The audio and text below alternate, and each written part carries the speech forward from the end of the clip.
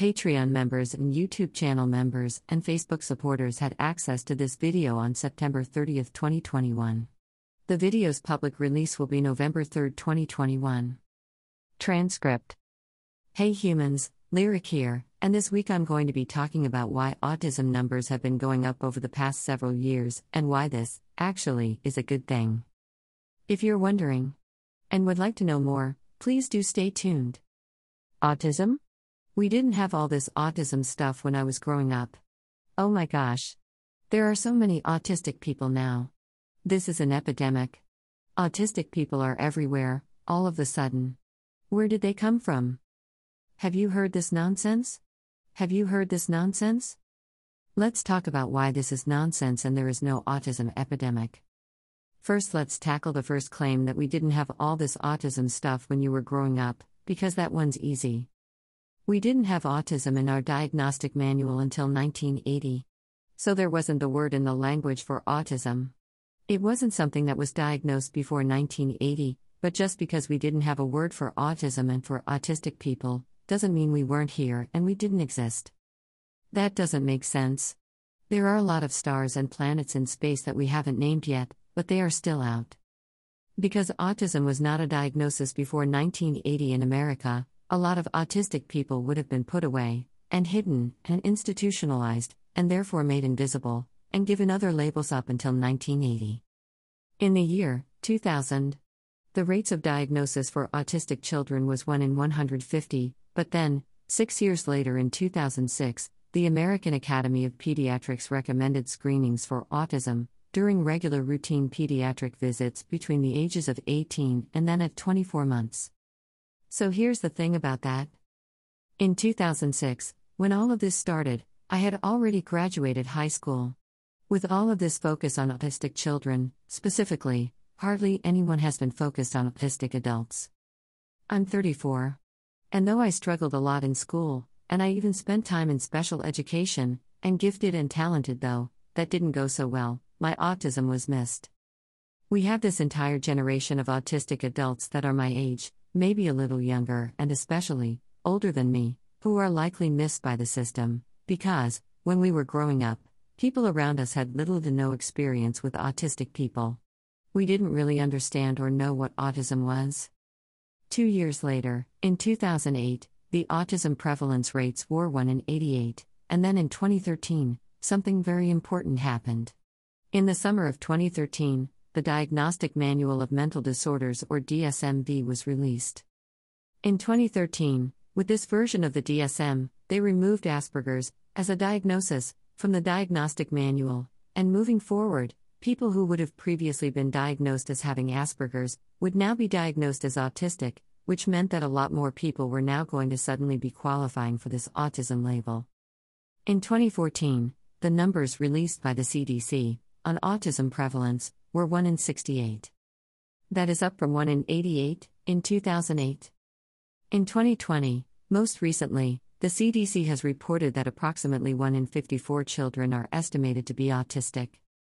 This is only talking about children. In their estimate, I want you to notice as well. They're not talking about adults, or people who may not have the diagnosis, or those missing generation of autistic people who were missed, or those are self-diagnosed, or those who don't even know about their autistic. It is likely we are going to continue to see the number of autistic people being diagnosed increasing, and that is not because there are suddenly more autistic people. The fact is, autism isn't nearly as rare as we once thought it was.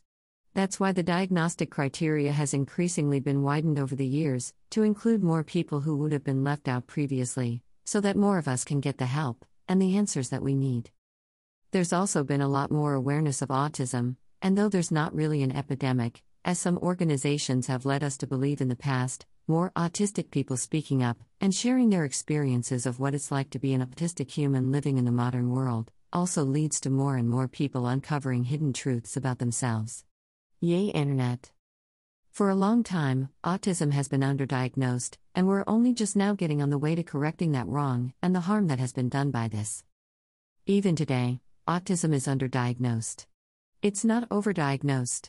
I know there's going to be some people mad at me for saying that, but it's true, and gatekeeping access to this diagnosis only hurts autistic people. Unfortunately, we still have a huge diagnostic disparity.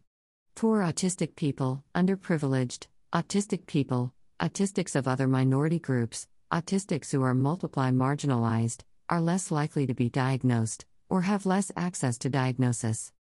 Some autistic people are going to be labeled as having behavioral problems in school, instead of having our struggles recognized. I'm speaking from experience here, as someone growing up in the education system, that was needing a lot of help, but was dismissed as being lazy, and defiant, and rebellious, and all of these things, when I was just an anxious kid, that really needed some help with school. This happens regularly, and then adult diagnosis, depending on where you live, there may or may not be doctors in your area willing to diagnose adults, and they often will only work with children, or if you are in another country, the wait list can be years and years long.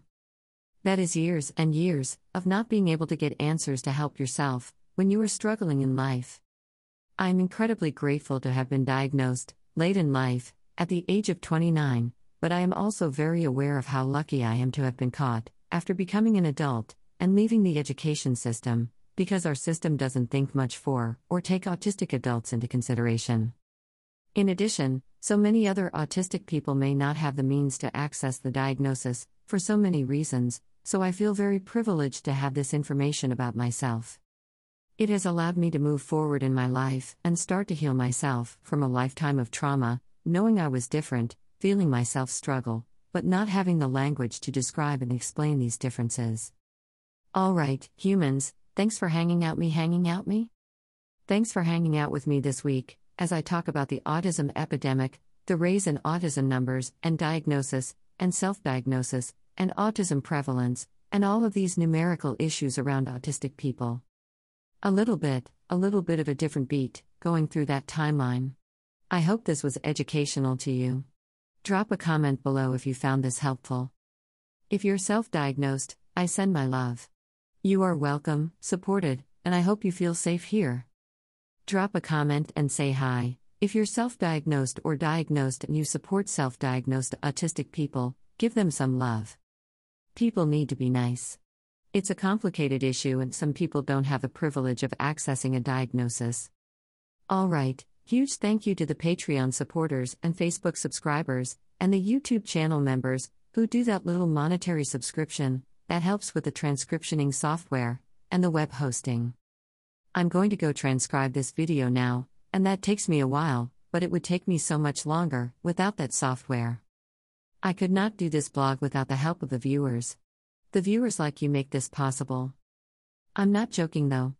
I need your help. I'm grateful for your help.